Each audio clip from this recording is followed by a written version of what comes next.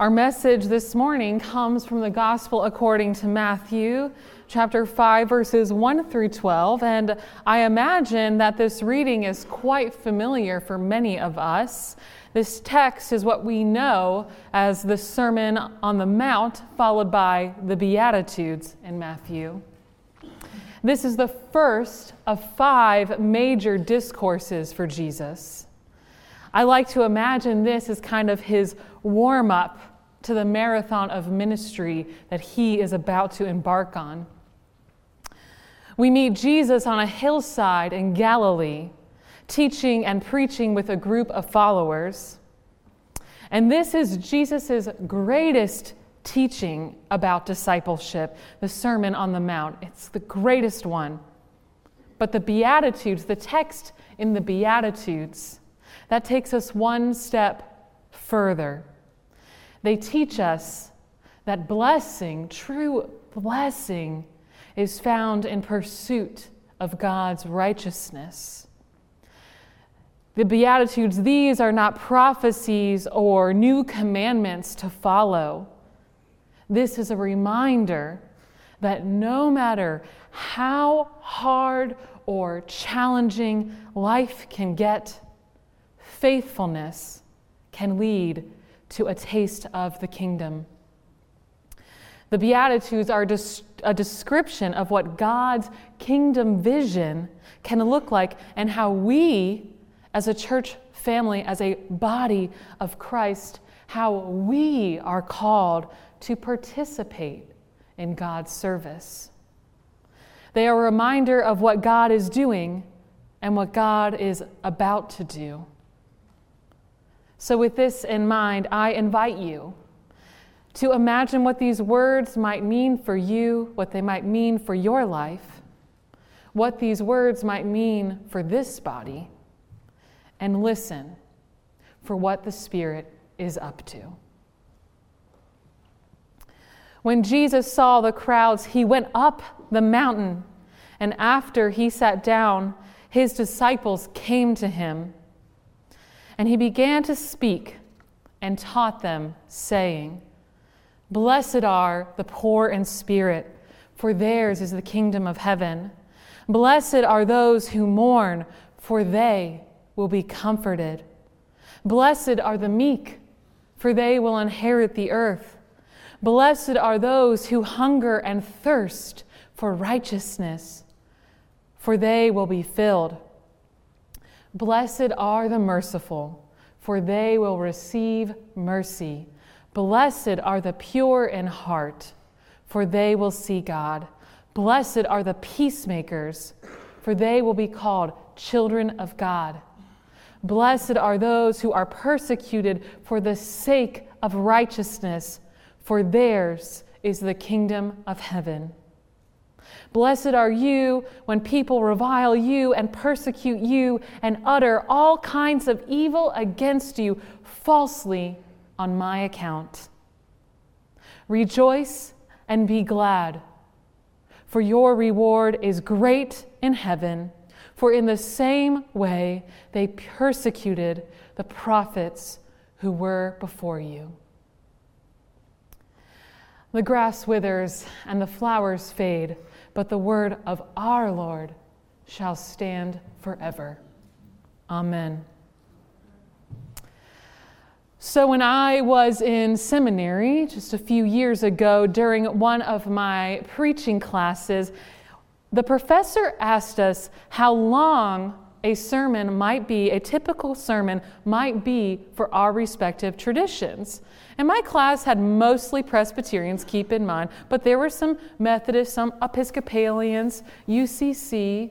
Some people said, about 10 to 12 minutes. Most of us felt comfortable using the 15-minute answer. 15 minutes, not to ever exceed 20 minutes.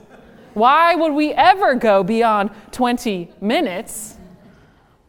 But there was one individual in my class, one confidently said, well, at least 45 minutes. And as you can imagine, many of us were shocked to hear an answer like this. When we asked why he said, sometimes there's just that much to discuss. Now, while writing and delivering a sermon at that length sounds like a painful process for me as a preacher, my encounter with this text over the last week opened my eyes to what he meant. This text isn't as simple as we once thought. This isn't just a petition of blessings. And don't worry, I'm not preaching 45 minutes today. But there is a lot to discuss here.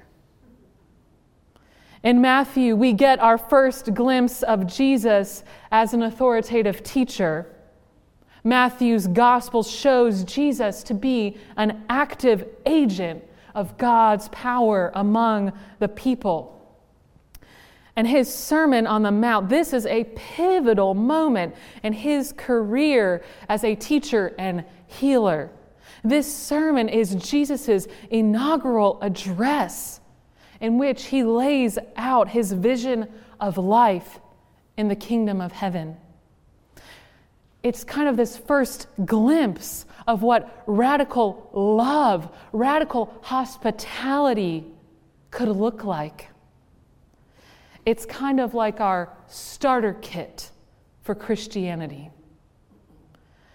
Our text today serves as sort of a preamble for the way in which Jesus will interpret the law and how he will conduct the remainder of his ministry. Up until this point in Matthew, Jesus has been doing the prep work for his ministry. He has been baptized, tempted. He has called his first 4 disciples. He has taught in synagogues, proclaimed the good news, and cured diseases and sickness. He has been busy these last 5 chapters, and he turns to teaching his disciples and paints this vision of God's kingdom. This text is familiar. It's well known. I'm sure many of us were saying some of these Beatitudes by memory with the choir or when I just read them. There's a certain level of comfort and familiarity associated with this text. But I have to wonder about the listener's experience in this teaching moment.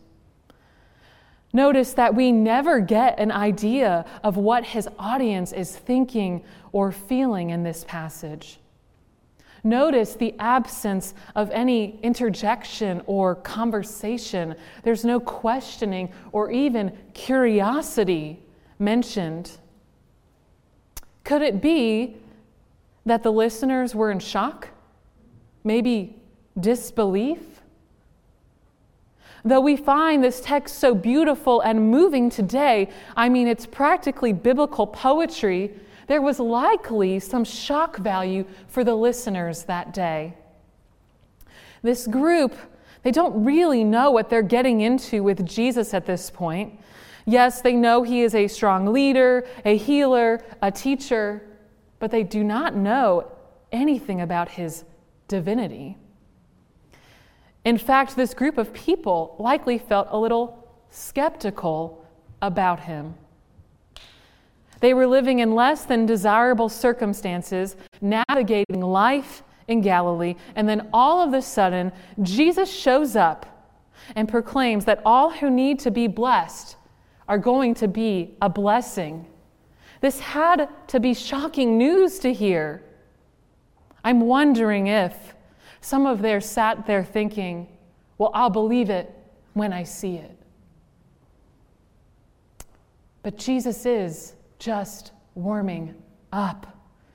He is creating a space to share this good news with all people. He is setting the stage for the kingdom of God, assuring us that hope and love exist and they are available for all. He's opening the door for his community to join in his ministry and eventually act upon this good news. That's really what the Beatitude teachings are all about. Good news. The Beatitudes are not direct calls to action per se, but these are promises. Through the Beatitudes, Jesus assures the crowds that while life may be difficult, those who faithfully endure will be given new life in Jesus Christ. This is not just good advice here. This is good news. The Beatitudes show us that God's righteousness is more than the sum of any commandment. It is a total shift of attitude and mindset, an invitation to live in Christ's presence. Because when we allow ourselves to simply be in Christ's presence, we are transformed. And we do have proof of this.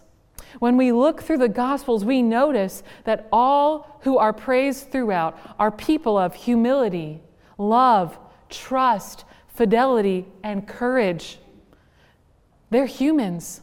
They are not perfect, but they are a people who have been transformed. They are committed and turned in the direction of the kingdom of God. Perhaps this could be a description of us.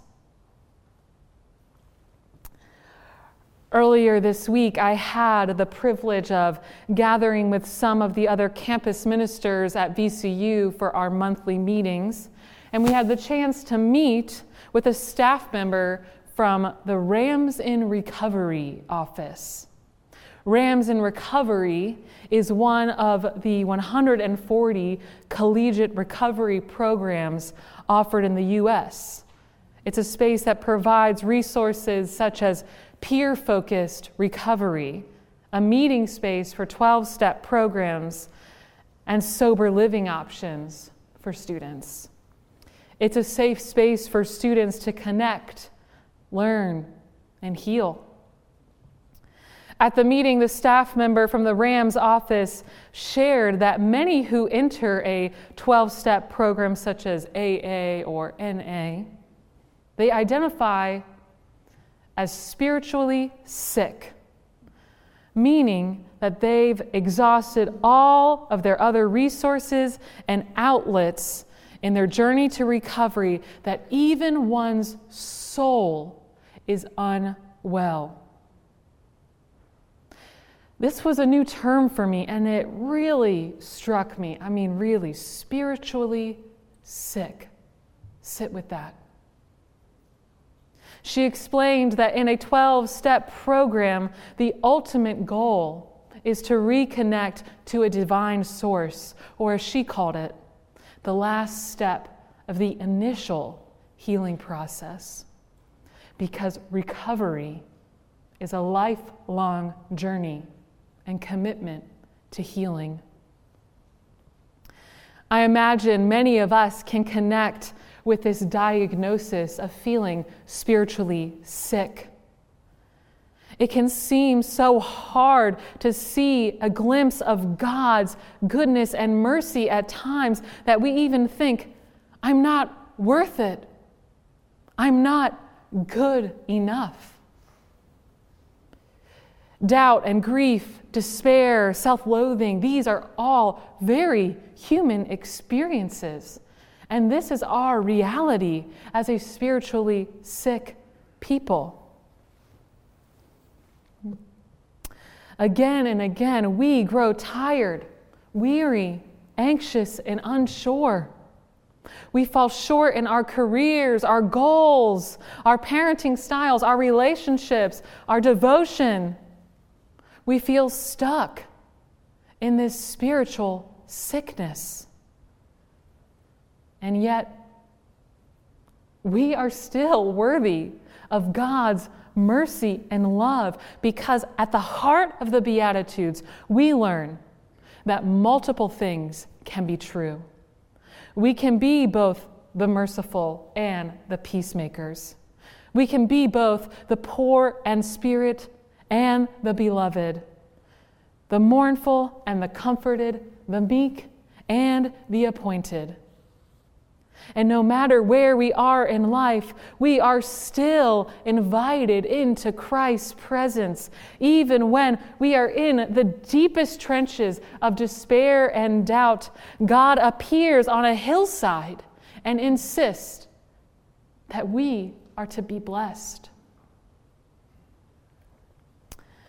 This week, our nation got another painful reminder that we are far from this image of God's peaceful kingdom. On Friday afternoon, images and videos were released of the killing of another innocent black man, Tyre Nichols. And it's discouraging to admit that we live in a world that was imagined to act peacefully, but instead acts brutally, or in this case, deadly. In these moments of doubt and sadness, questioning and uncertainty, we turn to God and we ask, what now, God? How do we move forward? Where is the good news? But even in the midst of brokenness, I am comforted by the words of Micah 6:8 that we heard. What does the Lord require of you? But to do justice, love kindness, and walk humbly with our God. Friends, this is the good news. God works in brokenness, and God is reminding us that we cannot just mourn in the midst of tragedy. We are called to aid God with the healing in our world. Jesus keeps calling us to a different way of life, the reign of God, which looks like peace. This is the kind of shalom that God wants for us. And we keep working on this, following Jesus, trusting God, loving our neighbor, striving to be a faithful people in a world that doesn't always feel very faithful. This is a lifelong journey.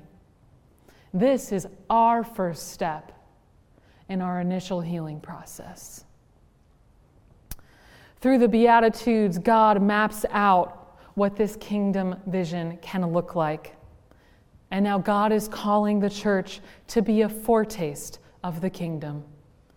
The Beatitudes are calling us to assist God with the healing in the world. They remind us of what God is doing and what God is about to do. They are reminding us that we are both the merciful and the peacemakers, the poor in spirit and the beloved, the mournful and the comforted. We are God's very own. This is the good news. Thanks be to God. Let us pray. Oh God, you have invited us into this vision of righteousness. You've called us into special relationship with you. You call us to live out a kingdom vision, and we are unsure of how to do this. So God, just keep showing us the way to your shalom. We are ready to be transformed. We are your very own. This is the good news. There is a balm in Gilead to make the wounded whole. There is a balm in Gilead to heal the sin-sick soul. Amen.